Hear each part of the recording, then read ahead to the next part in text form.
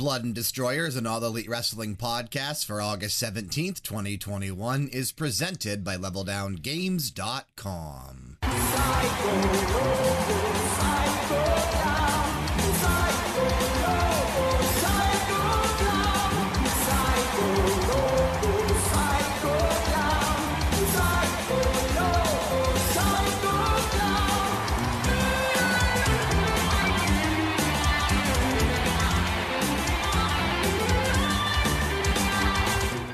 Monday, and you know what that means. Welcome to another exciting episode of Blood and Destroyers, an all-elite wrestling podcast brought to you by LevelDownGames.com, where we discuss the latest week. And man, these weeks are getting packed in AEW excitement. I, of course, am your host, Brian, and joining me on the show this week, as usual, straight from twitch.tv/crazed11, it's freshly shaved Dan. What is going on, everybody? What's going on, Brian? Happy to be here. Yeah, man, we've got a lot to talk about this week. We don't want to waste any time. Please take a moment. Do us a favor if you'd be so kind. Before we start talking about this, however, head on over to Apple Podcasts or whatever app you've chosen to listen to us on and leave a quick rating and a review on there. It really does help us out in terms of search results so that our show continues to grow. Man, it's a great time to be a fan of wrestling. Like, I was talking about it in Discord last night. We're recording this on Sunday, August 15th, so this would have been last night during Triple Mania and New Japan's Resurgence pay-per-view, which both happened to be on a Saturday evening. I was able to watch wrestling from like 3 different countries and 3 different languages over the last day and a half. And all 3 shows were amazing. And we just have so much to talk about. Like, I'm glad that we don't really have any major news stories. Like, things kind of slowed down this week. Nobody big really got released from WWE. We don't really have anything like major new developing in AEW land because we're, you know, on the cusp of CM Punk debuting this week and, you know, Daniel Bryan getting closer to showing up. So things aren't, you know, as crazy as they have been the last couple weeks. And that's good because we have a lot of wrestling to recap today. Let's start off with Elevation from last Monday. There were 7 matches. I think the show was right around 40 to 50 minutes long. It wasn't too long this week. And honestly, the show wasn't that good this week. Elevation kind of was, it was just okay. It was just okay. Red Velvet defeated Renee Michelle. Captain Sean Dean defeated Pretty Peter Avalon. Hikaru Shida defeated Tesha Price. Joey Janela finally turned heel on Sunny Kiss. They were going to have a tag team match, but it never ended up happening because during the entrance of Janela and Sunny Kiss, he like blindsided Sunny Kiss from behind and, you know, did the full heel turn. So that happened. Brian Cage defeated RSP. Jade Cargill defeated Amber Nova. Jurassic Express defeated Carly Bravo and Cyrus. And then in the main event, Lucha Bros defeated the Sydal Brothers. There's only 2 things worth going back and checking out: the Joey Janela heel turn and the main event. Everything else, I honestly didn't care for. Like, it's okay to have it on in the background, but nothing was really making me look up and pay attention that much. However, Dark from Tuesday the 10th is a completely different story. So, first of all, we have to mention that Dark was jam-packed this past week. It had 17 matches. That's insane. Initially, it was announced at 18 matches. And the Acclaimed were initially announced, and they were going to be going up against, you know, 2 of the regular jobbers that they use on Dark and Elevation. But after the match was announced, like 3 hours later, they re-announced Dark, and instead of 18 matches being advertised, it was down to 17. And everybody noticed that the Acclaimed match was the one that was nixed. And then as more and more stuff came out, we've since found out that Max Caster, who at your show, Dan, at the end of last month, you know, did that rap for Dark. I have it recorded on my phone. Yeah, you have the full thing on your phone. Yeah, I have the entire thing. So yeah, and if you post that anywhere, it will get taken down. Like people have uploaded it, and it's been like DMCA'd and stuff. AEW does not want that on there. So of course not. No, that is a rare piece of footage you own on your phone. Yeah, exactly. I might be able to sell it like as an NFT in a few years. Maybe you can. Maybe you can make a couple $100,000 off of it. Yeah, there we go. Retirement. Hell yeah, let's go. The Max Caster rap that got him fired. $100,000. Let's go. go. But yeah, so right now he's on some thin ice with Tony Khan and AEW management. And it seems like now there's conflicting reports. Some reports are saying that he's been suspended for 2 months without pay and has to go through the same sensitivity training that Sammy Guevara went through. And there's other reports saying that that's not the case. However, as we'll see tomorrow night on Dark, or maybe it's the night on Elevation, I don't know, Anthony Bowens is in singles action, and he has like not a new look, but a new theme. So it's not looking good for the Acclaimed as a tag team. Oh, no.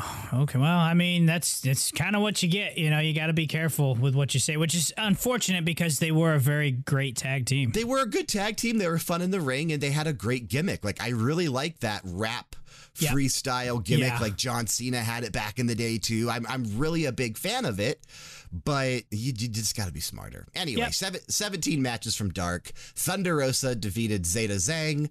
Red Velvet defeated Skylar Moore. 2.0 defeated Adrian Alanis and Liam Gray. Bear Country defeated Chaos Project. Darby Allin defeated Invictus Cash. Cutie Marshall defeated Alan Angels. Hikuleu defeated Thad Brown. Nyla Rose defeated Valentina Rossi. Daniel Garcia defeated Fuego del Sol. Penelope Ford defeated Sahara 7. Sean Spears and Wardlow defeated Seth Gargis and Ripper Zabisco, who is related to Larry Zabisco. TH2 defeated Jay Freddy and Marcus Cross. Lucha Bros defeated JD Drake and Cesar Bononi. Ty Conti defeated Robin Renegade. Private Party defeated Chuck Taylor and Wheeler Yuta. Eva Luno, Stu Grayson, and Colt Cabana defeated David Ramos, Jake Manning, and Joey Sweets. And then Alex Reynolds, John Silver, and 10 defeated Dean Alexander, Arjun Singh, and TIM. 17 matches, and 7 of them are worth going back and checking out. Like, half of Dark was so fucking good, dude. This was a pretty damn good show and even the matches that I didn't pick are all still like, you know, they're supplemental throughout the ones that I did pick that, you know, they held my attention throughout. Like I pretty much paid attention to this entire 2-hour show without playing my Switch much, which is pretty good because I usually play my Switch through most of these things and not pay attention that much. Go check out Thunder Rosa and Zeta Zhang. Zeta Zhang, she was she was in NXT for several years, never really used that often, and then she was the first female ever signed to Major League Wrestling, and it seems now she might be doing some stuff with AEW as well. So go check that match out. 2.0, Adrian Alanis and Liam Gray was a fan-fucking-tastic tag team match, as was Bear Country and Chaos Project. Cutie Marshall and Alan Angels was a pay-per-view quality match, dude. It was like an A-plus match. It was like 12 minutes long. They told an amazing story. My God, match of the night, match of the week. No. Can't say that. But match of the night for sure. Cutie Marshall and Alan Angels. Daniel Garcia and Fuego del Sol was really good. Lucha Bros, JD Drake says, but anytime you got the Lucha Bros in them, it's fucking worth watching. Yeah. And then Private Party and Chuck Taylor and Wheeler Yuta really tore the house down as well. Wheeler Yuta is getting better and better every single week. And he was actually a part of that NJPW Resurgence show I watched last night, too. He was in a 6-man tag on there. So that was cool to see. AEW was all over the place, dude. So they have their own shows, obviously, Dynamite Rampage, but they were heavily involved in Triple Mania, and they were heavily involved in New Japan Resurgence. So it's so cool to see Tony Khan busting down these forbidden doors and, like, you know, Brian Cage teaming with Black Taurus from Impact on Triple Mania in a 3-way dance with the Lucha Bros also in the match. And my God, dude, what a pay-per-view. Triple Mania was amazing last night. So it's so cool that AEW is like they have their foot in the door of every promotion. And then you look over here off to the side and there's fucking Vince McMahon and WWE just like standing out in the rain looking through the window all sad because nobody gives a shit. Like all these other wrestling companies are doing so well now working together. And then WWE is struggling. It is. It's actually what AEW has been able to come into the game and do. And yeah, again, having all these forbidden doors down and everybody working together is great. I will say that I did watch the Roman Reigns John Cena promo. Me too. And I watched SmackDown, dude. I watched SmackDown because I've been in a deep rut lately. And I just had it on in the background. It was actually not bad. Yeah, it was shocking to say, but it actually wasn't a bad show at all. It wasn't bad. It's not to say that I will ever put SmackDown on. Again, background noise from time to time. Correct. I know SummerSlam is this Saturday. I will probably watch that just because it is SummerSlam and it's being, touted as a bigger deal than WrestleMania this year because WrestleMania was only in front of 25,000 and COVID was still kind of, I know COVID's still an issue with all the new variants and whatever, but this time it's in Vegas at Allegiant Stadium, and I believe the stadium's sold out and they're going to have like a fucking ton of fans there. So it's going to be crazy. Everyone will have to be wearing a mask though, which they were last night too at because the New Japan show was at the... Oh, it was in California, right? It was in California at the Los Angeles Memorial Coliseum where USC plays. And, they're kind of in that, if you're in a large gathering, you have to wear a mask as well. So I think, because I know Pittsburgh was like that, but if you noticed in the crowds as we transition to talk about Dynamite and Rampage, a large portion of the crowd wasn't wearing their masks. Which I don't blame them, man. Like in an indoor setting like that, coming from somebody that wears glasses and is easily, overheats and sweats all the time, wearing them indoors surrounded by a bunch of people is tough. Like I'd rather just not go. You know what I mean? I'd rather just not go at that point. So, we went, my wife's pregnant, so we're trying to be a little more careful. We're both vaccinated, whatever. But we got aisle seats because she was going to be pregnant and she needs to use the bathroom more than most people. So anyways, the only time we really put them on is like when we got to our seats, we took them off. And then like sometimes if it was in between matches and there was a lot of people moving up and down. Like walking around and shit. We would slap our masks on real quick. But for the most part, the people sitting around us weren't like crazy and obnoxious. So it was kind of nice. So yeah, we just wore them for like a few minutes when people were walking around. But for the most part, we didn't have our mask on either. I think there's a way you can be smart about it. Yeah, absolutely. So, but man, what great shows we had from Pittsburgh this week. I wish I could have been there live for these shows, man. Because I'm not that far from Pittsburgh over here in central, well, not even central, sort of northeast Ohio. But unfortunately did not pick up tickets for either of these two shows. That's okay. We'll start with Dynamite from last Wednesday. We've got 7 takeaways to talk about here. Takeaway number 1, kicking things off the way they did. Trios action. We had Kenny Omega and the Young Bucks defeating the Sydal brothers and Dante Martin. And I'm just going to say this was the match of the night already. Like, they kicked off in such a strong way, and it was by far the match of the night. Yeah, Dynamite always, for the most part, seems to really start, like, they pick a great match to start off with. They don't get us warmed up. Like, we get straight into it. So, yeah. Just not last week when we talked about Hoovy and Jericho. that was pretty rough. Yeah, but no, Dante Martin, it's nice to see him getting some time. Sydal brothers, Young Bucks. This was a good match. It was a great way to kick it off. I enjoyed this match, and I think I'm on the same page with you. I think this was the match of the night. It's impressive to me that Dante Martin, who I think is still just 19 years old. I don't think he's turned 20 yet. And, I think they might have referenced that. Yeah, just again with how young he is, it's insane. And has been doing this single stuff since his brother Darius Martin got injured earlier this year when they were, doing their tag stuff as Top Flight. And ever since he's been kind of on his own, like he's been having these fairly incredible matches every single week or every couple weeks whenever he's featured on either Elevation or Dark. And then, you see him sparingly on Dynamite. The last time we saw him on Dynamite was when he lost to Miro for the TNT title, I believe. Yeah, I think you're right. And that was a good match, and he looked good in that match. But that was like 2 months ago or so. And since that point, he continues to get better every single week. And this match, some of the shit he was doing in the ring with Kenny Omega. Yeah. Dante Martin became a legit star this past week on Dynamite. Like, he looked better in that match than I think anybody else outside of maybe Kenny Omega. No, I agree with that. And I think, it's so cool what AEW does is they're not afraid to showcase some of their young talent. They're not afraid to put Dante Martin in the same ring with Kenny Omega, and Kenny Omega doesn't have that ego where he's too good to be in the ring with somebody like that. You know, like that's what I love about AEW. It's just they love the young talent.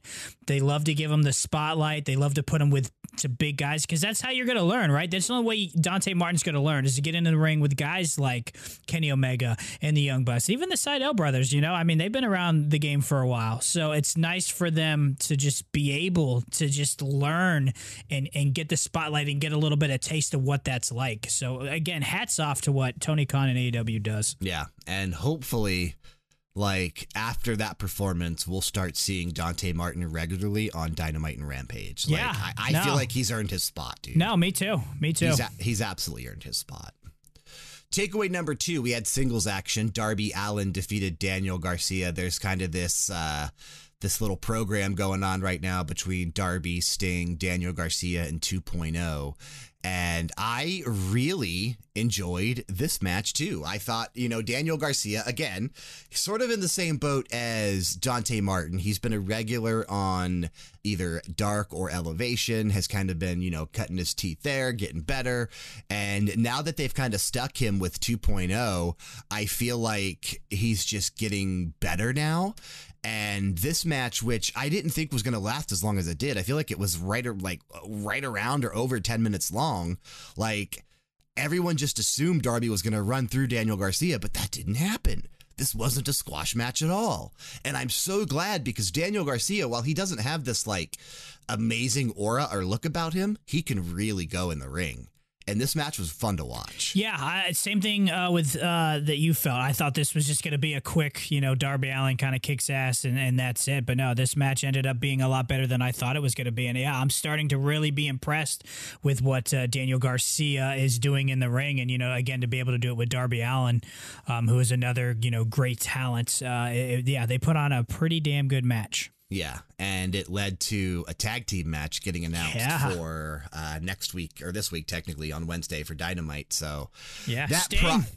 Sting and Darby. Yeah. So that probably will be maybe the last time we see them working with 2.0 and Daniel Garcia. I don't necessarily know. I have a feeling Darby's going to be tied up with CM Punk here relatively soon, so we'll have to see what happens, though. Takeaway number 3, we had more trios action. And I wish they would get these fucking trios titles into the picture. Yeah, they really need to get on that. Tony Khan, if you're listening, please hurry up with them trio belts. I know. We have so many trios matches at this point. We really need to get those fucking titles into the rotation so that way, we can just have more, I guess, stakes at hand. Yeah, there needs to be some more there needs to be that another belt or something. They need the trios titles terribly bad. Yeah. And they need another singles belt at this point. Like, there's so many shows.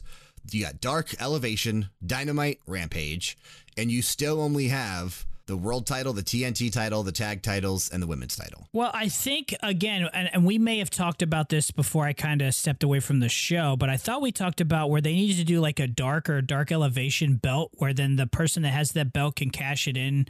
That'd be such a fucking smart idea. Right? And then that way you got something where it kind of makes the rankings or the matches in Dark or Dark Elevation a little bit more and then you have a belt on that brand that you can see a little bit more and then, that person can use it for to cash it in for a TNT opportunity or something like that. You don't necessarily have to make it the AEW championship opportunity, but maybe make it where they get a main event match on Dynamite for the TNT belt. And then it would just be another cool thing to see. And then once that person, just something.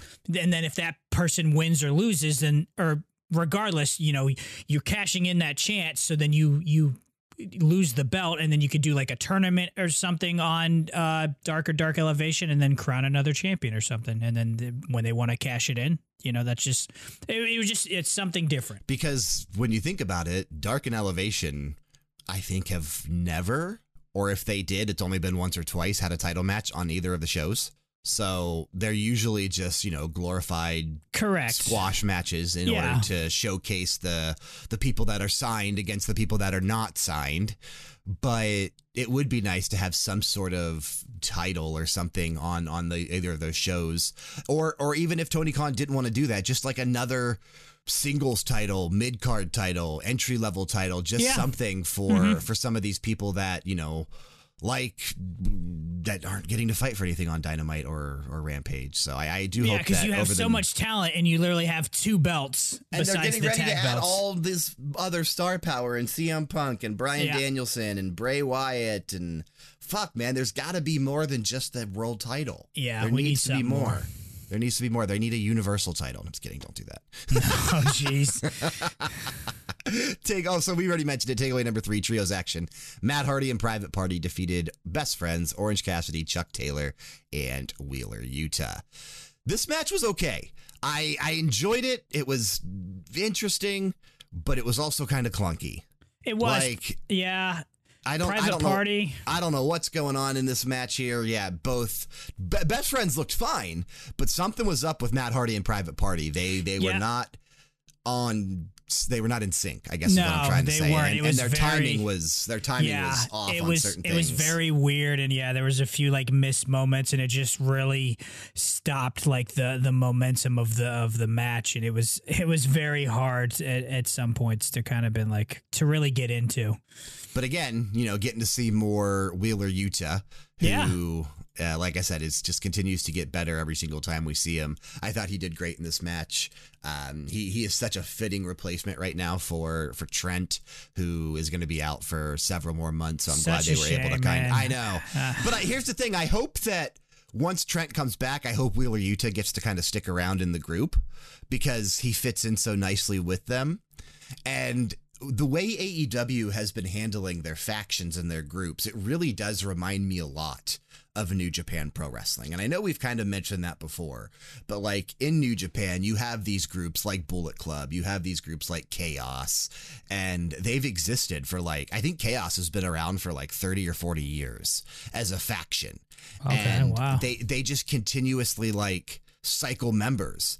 And right now, the leader of the Bullet Club is Jay White, but it used to be Kenny Omega, and it used to be Finn Balor, and it used to be Tama Tonga, and it used to be Adam Cole. There's been so many leaders of the Bullet Club and so many iterations of the Bullet Club that I feel like AEW is kind of going in that same direction.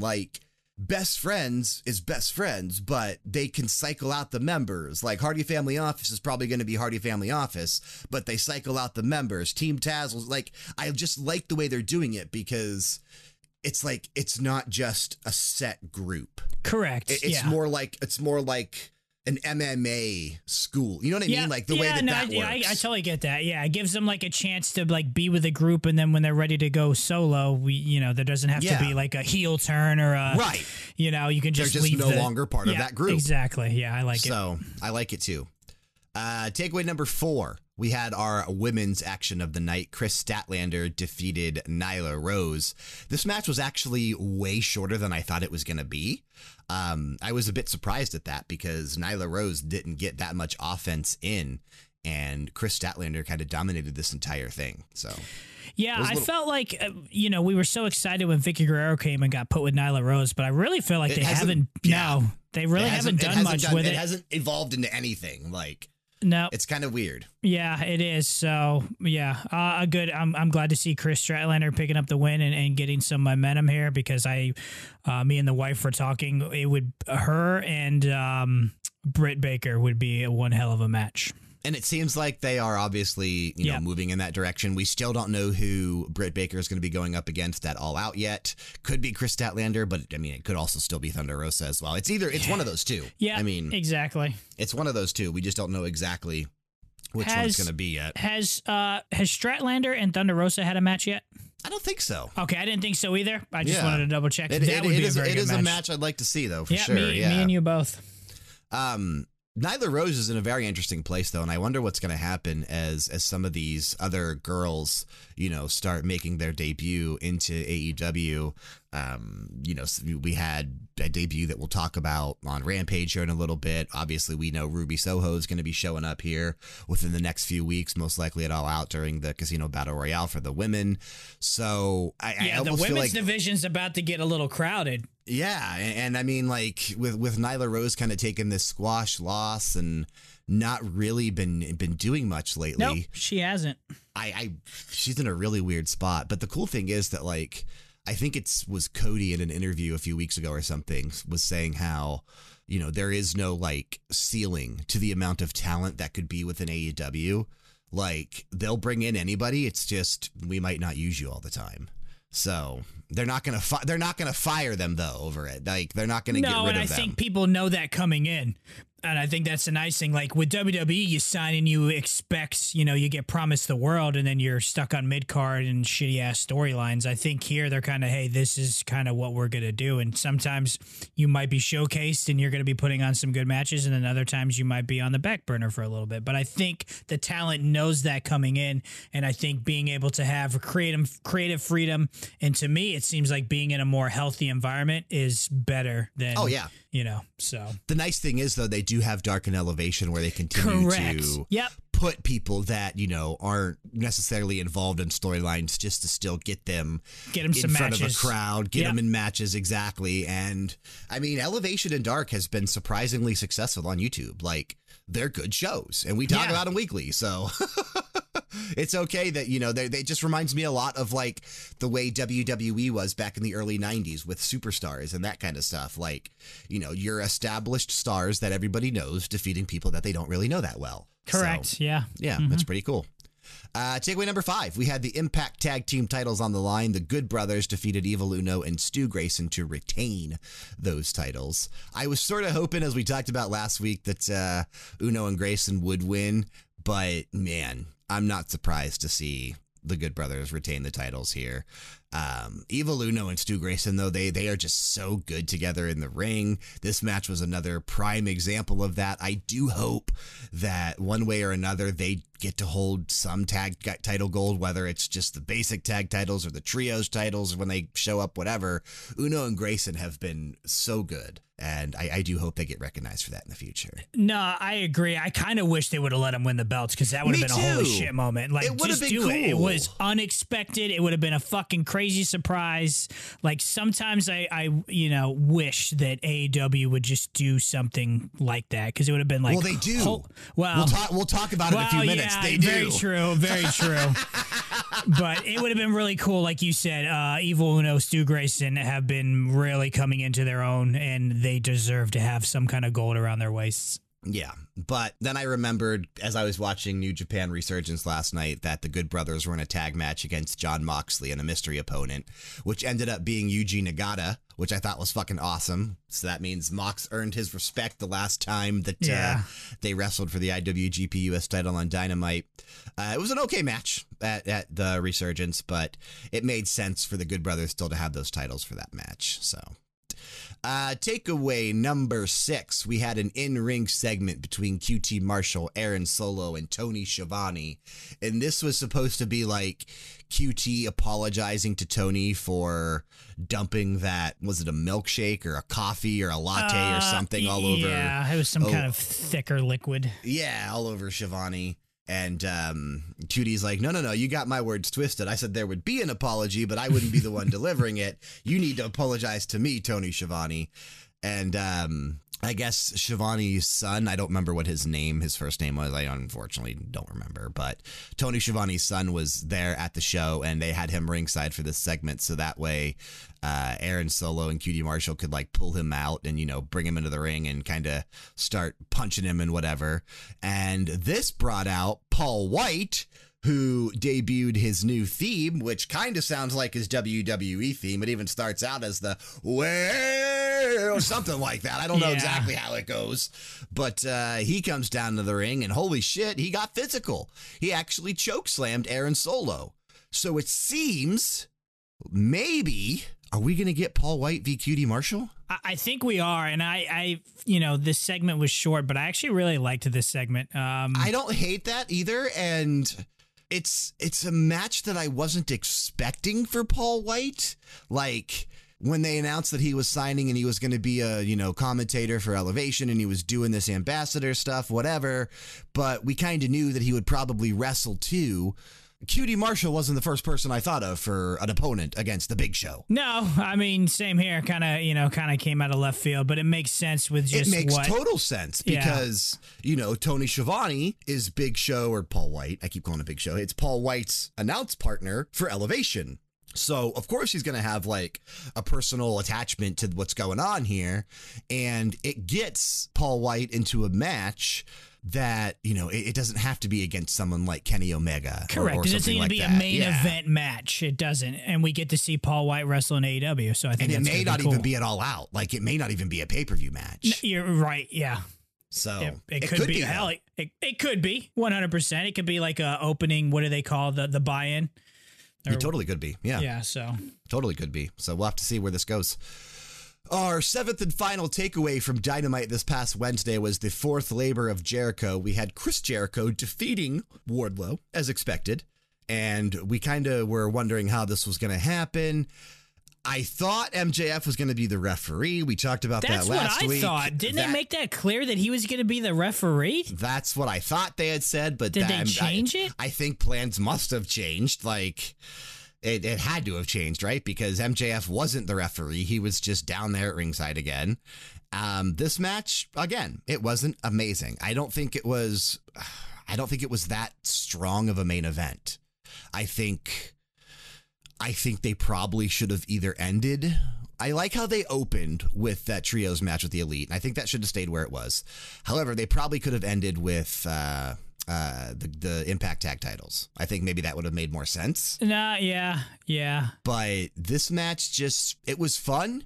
It was good, but there were also some moments that I thought were a little, sloppy or issues. I don't know if Jericho's just getting tired. He's just slowing down, man. He's just slowing down. I mean, exactly. He's 50 years old. I mean, yeah. He's just, it's getting to be about that time. And now that he's, been confirmed as an announcer for Rampage, obviously, we know that he's winding down. It's been rumored that this Labors of Jericho program is sort of like a mini retirement. We know now that Jericho defeated Wardlow.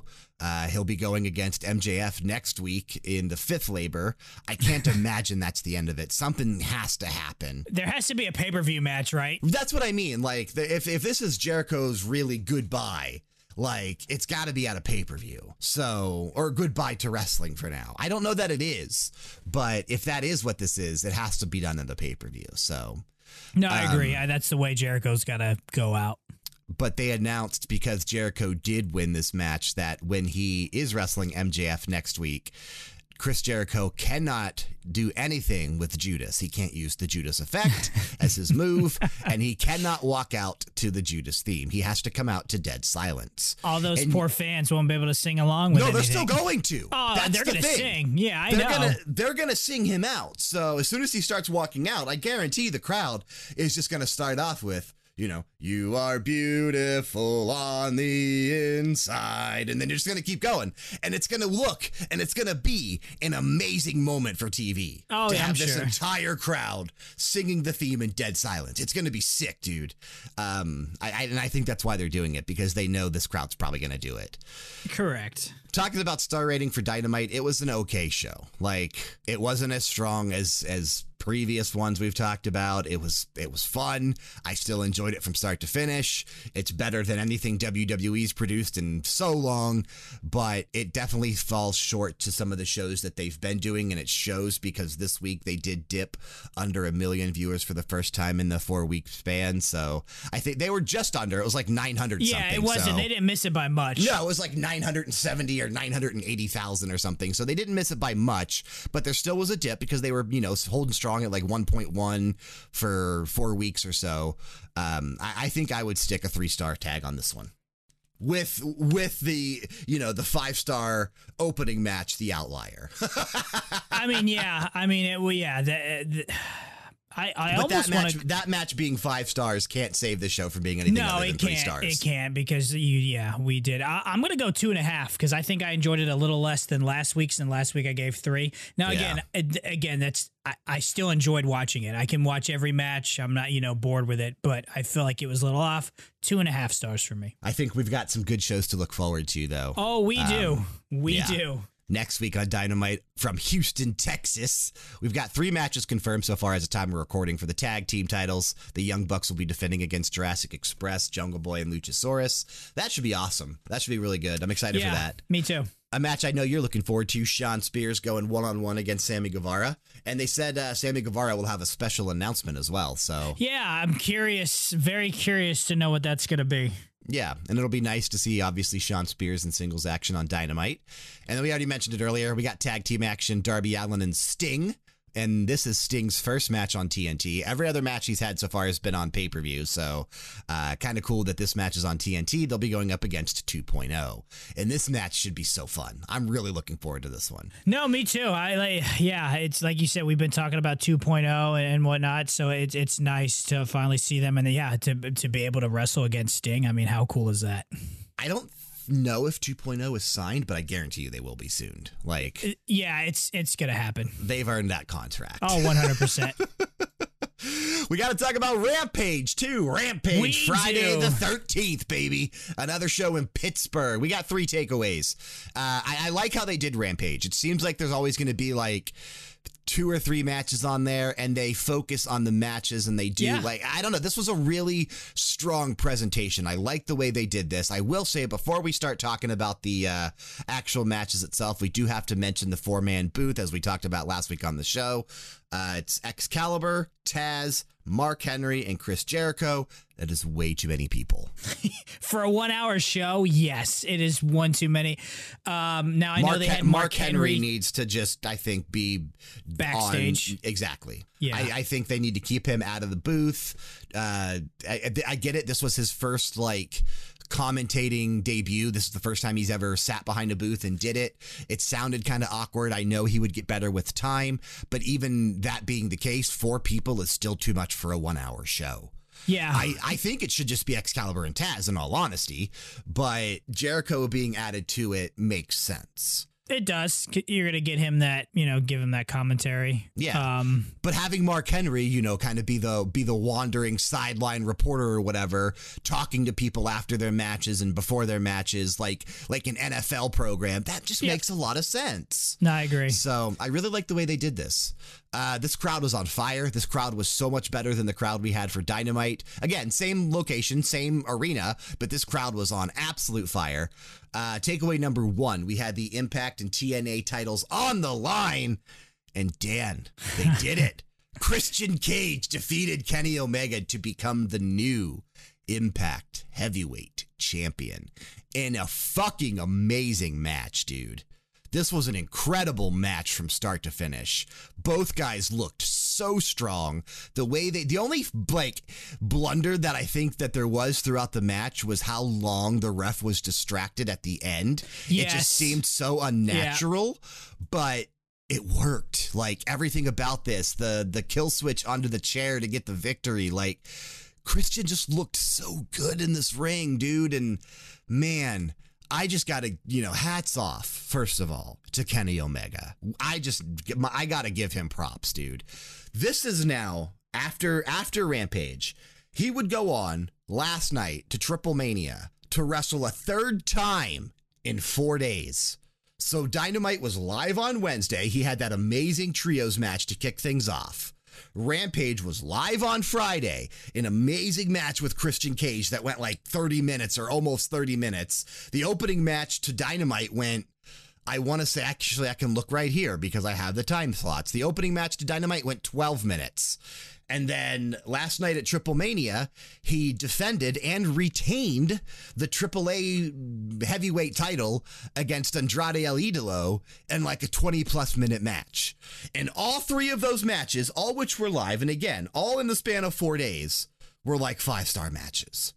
We have to recognize there is not a single better wrestler in this world right now than Kenny Omega. I mean, I can't argue with that. And I'm just glad that AEW is around to show me Kenny Omega because I had never seen a Kenny Omega match until AEW. My wife loves Kenny Omega. It's her favorite wrestler right now. So what he is doing is just fucking amazing. And, I can't wait for the Kenny Omega v CM Punk match. I cannot wait. best in the world v best in the world. Like, I can't wait. Because honestly, right now, truth be told, Kenny Omega's probably better than CM Punk.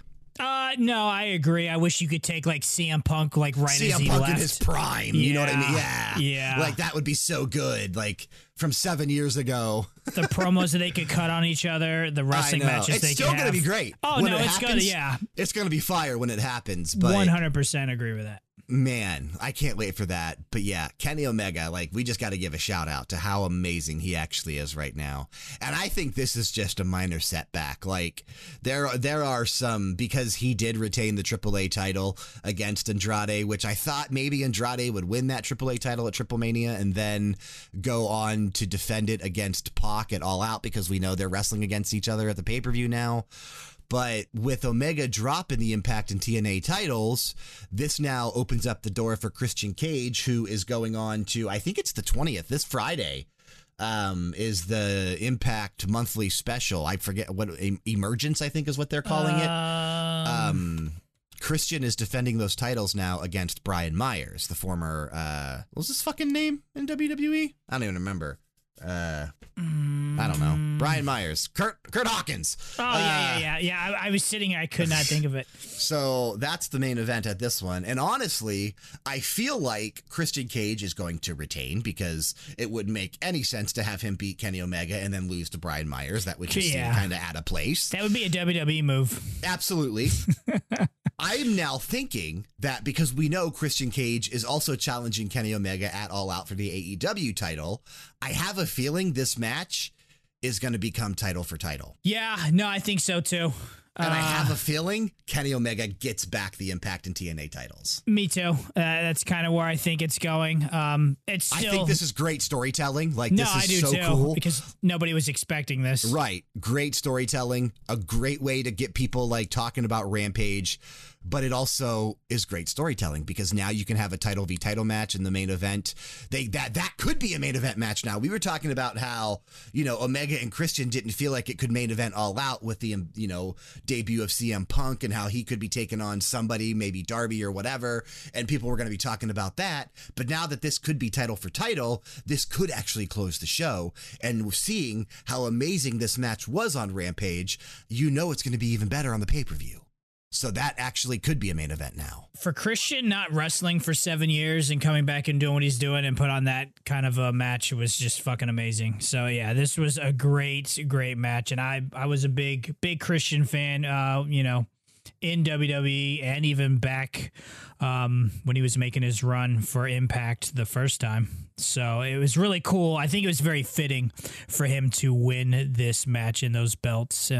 So yeah, I'm very excited to see where this is going. And again, you can't say enough about Kenny Omega. I'm trying to find the tweet right now. It would have had to have been at some point right after Rampage, but Sean Ross Sapp on Twitter, who from Fightful Select, and if you're not following him and if you're not subscribed to Patreon for Fightful Select, you really should be. What they're doing over there and breaking news and everything like that has been really cool. But he shared this interesting tidbit about Christian and the world titles he's won, and I want to read this. So, Christian won the World Heavyweight title belt established in WCW and NWA, but he won it in WWE. He won the NWA World title, but he won it when he was signed to TNA. He won both the TNA and Impact World titles, but he did so when he was signed to AEW. And he won the ECW title, but he did so in WWE. Oh, wow, yeah. So every world title he's won has not been like the world title of the promotion he actually works for. It's been a promotion of somebody else, but that he also ended up working for eventually. So it's really fucking cool. Yeah, that's what a crazy ass stat that is. And I will just say that shout out to Brian Cage for becoming my new best friend, for liking one of my tweets on Twitter.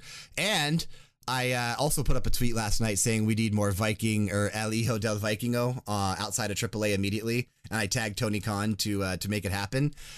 Just about an hour ago, Hijo del Vikingo liked my tweet. So are you serious? That's fucking awesome. That's awesome. So hopefully he wants to come to AEW, because man, he makes Rey Fenix look like an amateur. Which is insane, because how many times have we talked about Rey Fenix and how fucking great a matches he has? El Hijo del Vikingo did this like reverse 450 splash onto like two dudes on the outside of the ring from the top rope. So the 450, but backwards. And he did it by just like running, jumping up in the air, turning around, and then just doing it all in the span of like 2 seconds.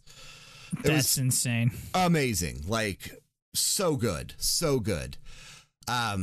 Anyway, takeaway number 2 from Rampage. We had the TNT title on the line.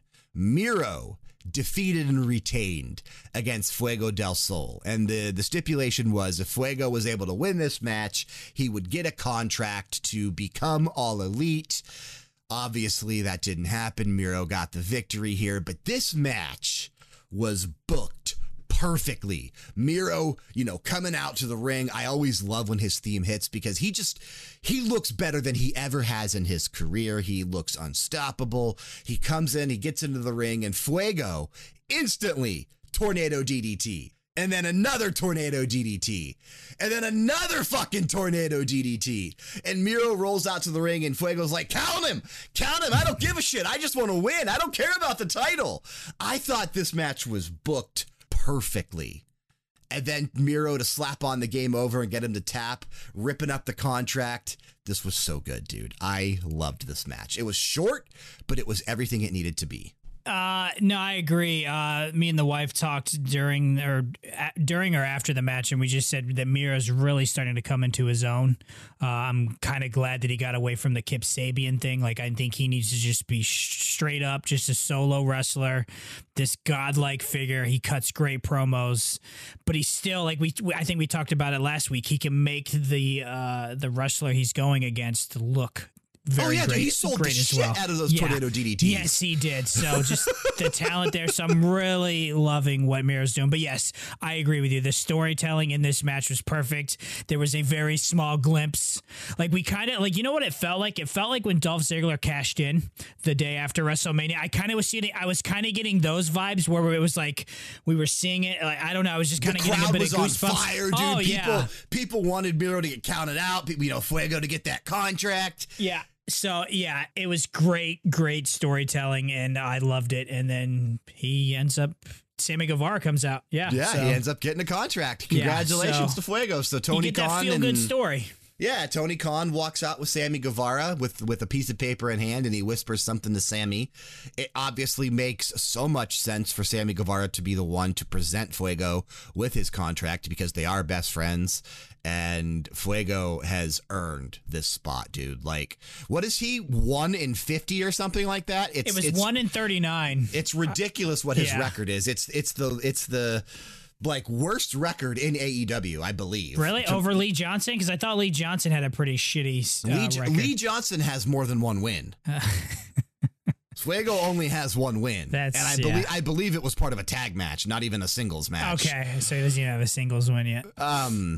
But he's been there since the, March of 2020 when the pandemic started and they got stuck at Daly's place. Like, they used all this local talent. He's been there since then, busting his ass, trying to get signed, and has really made the crowd fall in love with him, get behind him. Every city is so behind Fuego, chanting his name. It was just inevitable that he was going to get this contract. And this booking, it's amazing to me that Tony Khan has only been doing this for 2 years because he just gets it, man. This was such a feel-good moment. This was better than, again, anything we've seen feel-good moment-wise on WWE TV in probably the last 20 years. Well, maybe the Daniel Bryan thing that happened when he got to win. Okay, the yes movement. Yeah, okay. The yes movement. I can argue with you on that. Okay. But yes, I could see that being a strong argument too. Yeah. Besides that, I really can't think of anything else. I'm sure maybe Sev will have something once he listens to this. Somebody will tell us. Somebody will tell us how we're wrong. But yeah, just thinking as we're recording this, besides that, I can't think of anything else. Yeah. So super excited for Fuego and shit, man. Now we'll have to see what happens. Yeah, it'll be curious to see now how they integrate him in now that he's become now that he's actually all elite. So will we start seeing him on Dynamite and Rampage more? I hope so. But we also need to see where Miro goes because we know he's going to be defending that TNT title at the pay-per-view. We just got to find out against who. So Malachi Black. Name's calling. Yeah, could be. Maybe. I still think we get a Kip Sabian sighting at some point. No, I agree with that too. I really do. So our final takeaway from Rampage this week, our main event, we had the women's title on the line. Dr. Britt Baker, DMD, who DMD. I just don't get how you book her as a heel anymore. No city is ever going to boo her. Like, I get this was her hometown. I get this is Pittsburgh, Britsburg. Like, I get all that. But every city is fucking going crazy for Britt Baker. Like, yeah, I mean, even Red Velvet was kind of like Red heel. Velvet was the ultimate heel on Rampage this past Friday which night. was crazy. I mean, and it's just she was insane. loving it, dude. She tweeted out that she's like this. I will never forget this moment. Like she was absolutely loving it. You could just tell, like, good or bad, you. It doesn't matter. I think as a professional wrestler, whether you're getting booed or whether you're getting cheered, as long as you're getting some reaction that is super strong. That's all that matters. That's what Roman Reigns, all he cared about. He didn't give a fuck when people didn't like him, and they still don't. And he shouldn't. But Roman Reigns is at the top of his game, dude. Roman Reigns is the big dog for a reason. Yeah. And, you know, you're right. Like, the shit he's been... You think back to the shit he did with Cena years ago. Like, the promo that they had, like, 4 years ago or whatever, the first time they crossed paths. Like, I get people like to give shit to Roman Reigns. But there's a reason he's in the spot that he is. Yep. He's good. Mm-hmm. Yeah. He can storytell, cut promos. He's a good wrestler. And I just don't get it, man. So Britt Baker, like, she's got to be a face. It's like, I mean, she's I get you're going to face turn without making a face turn, which is you're just gonna keep booking amazing. her as a heel. Yeah. But here's the thing is, like, at the pay-per-view, if it's Britt versus Thunder Rosa, if it's Britt versus Chris Statlander, I feel like Britt's going to get more cheers than either of those two.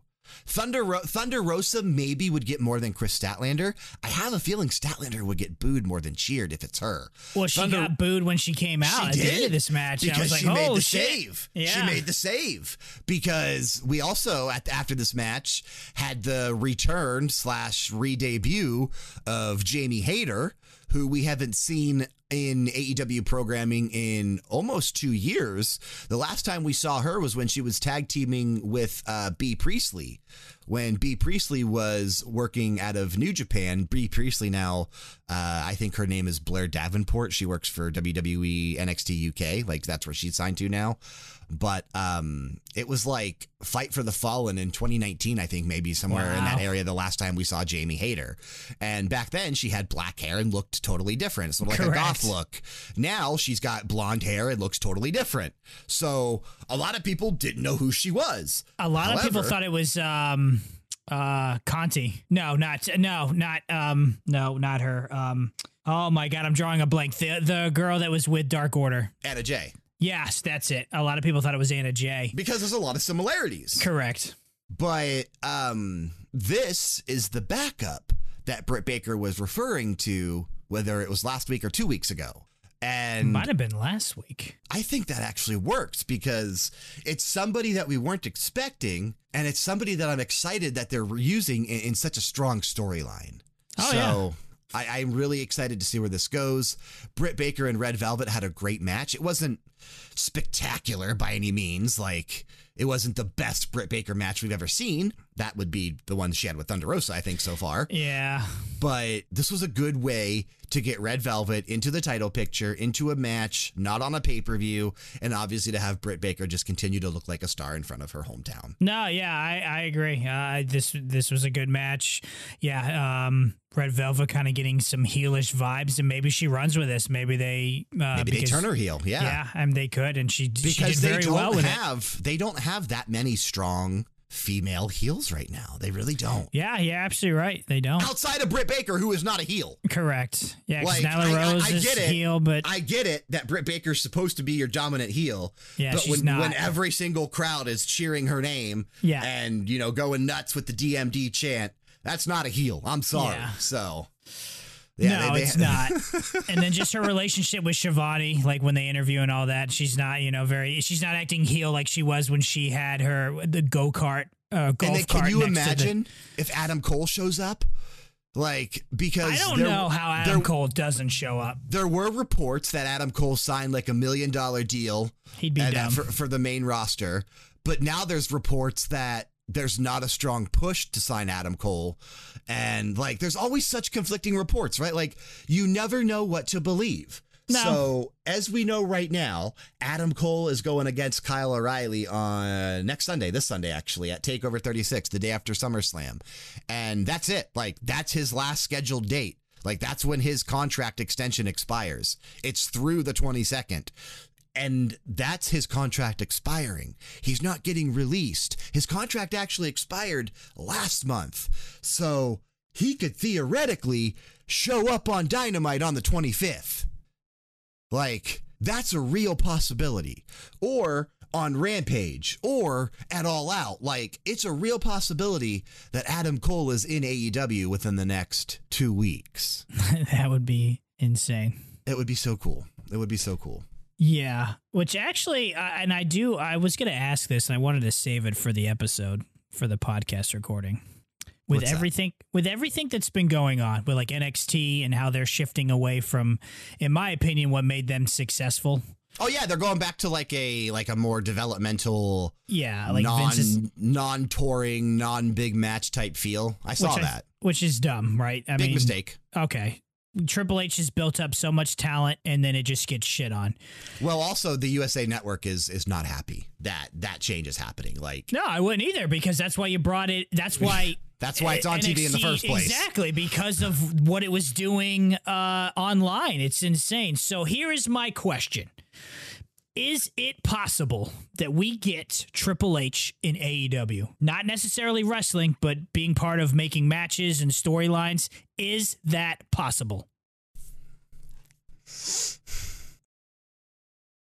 I think so. I think so.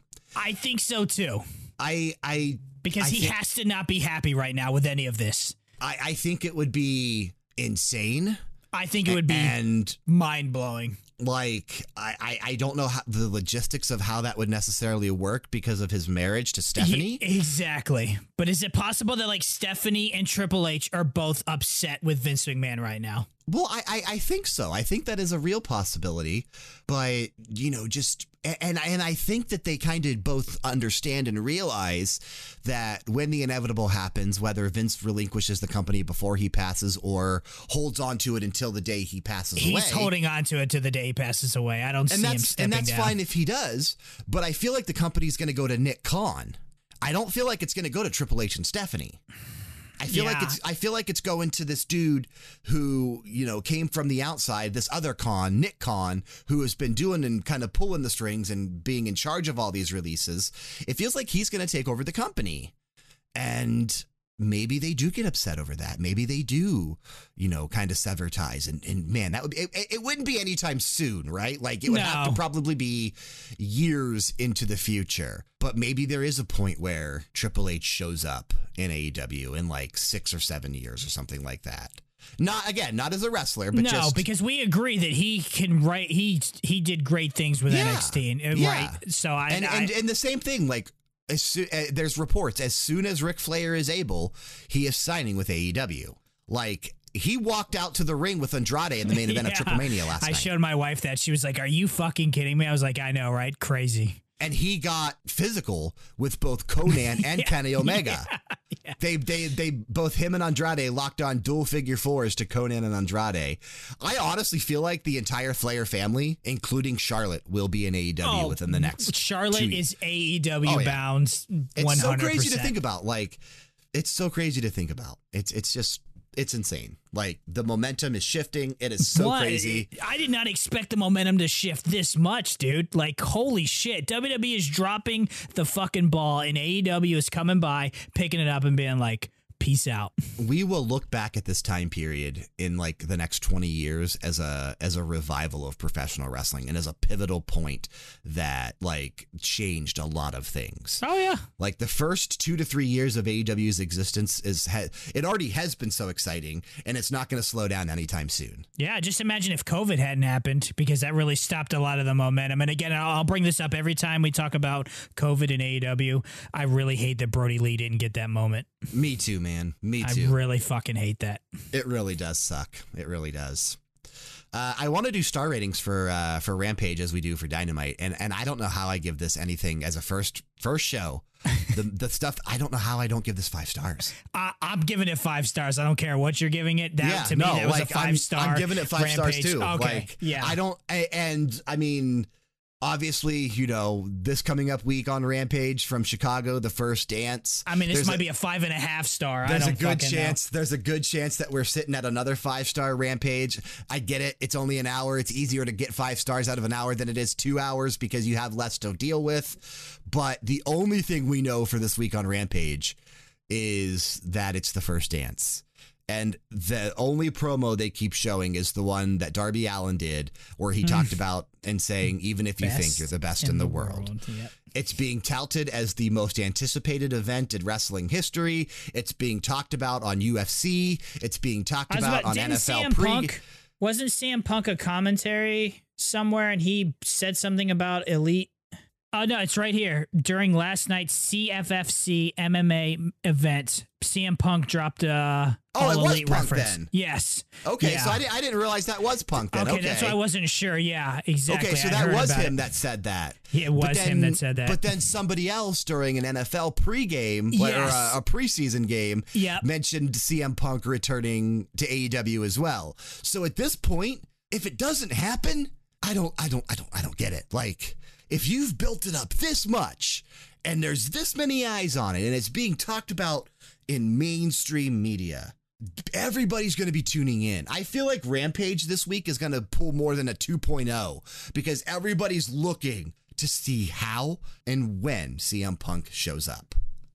And WWE is cashing in on this CM Punk news because they have been releasing CM Punk matches on their YouTube channel. They've been releasing the Brock Lesnar. So I was reading, you know, take it for what it's worth in the Reddit comments, but they were talking about this and they said, wouldn't it be crazy that if the forbidden door between WWE and AEW would be CM Punk? Because there's some people there's some conspiracy theories about how CM Punk could be the link between them and whatever, but it's just, I don't know. It's just fucking crazy that it would be crazy if that forbidden door actually, you know, led to something happening between AEW and WWE because of Punk. Yeah. That would be crazy. That'd be absolutely crazy. Punk. Yeah. But yeah, 5-star rating for Rampage this week. So yeah, awesome.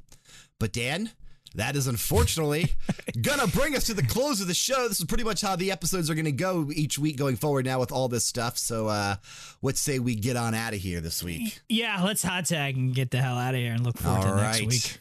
Well, we want to thank you for sticking with us and listening to another episode of Blood and Destroyers, an All Elite Wrestling podcast made possible, of course, by LevelDownGames.com.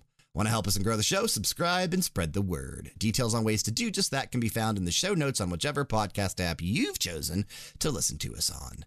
Theme song of the week this week, Dan, it goes to you. What are we going with? We got to go with Paul White's new theme song. I liked it. Okay. Yeah.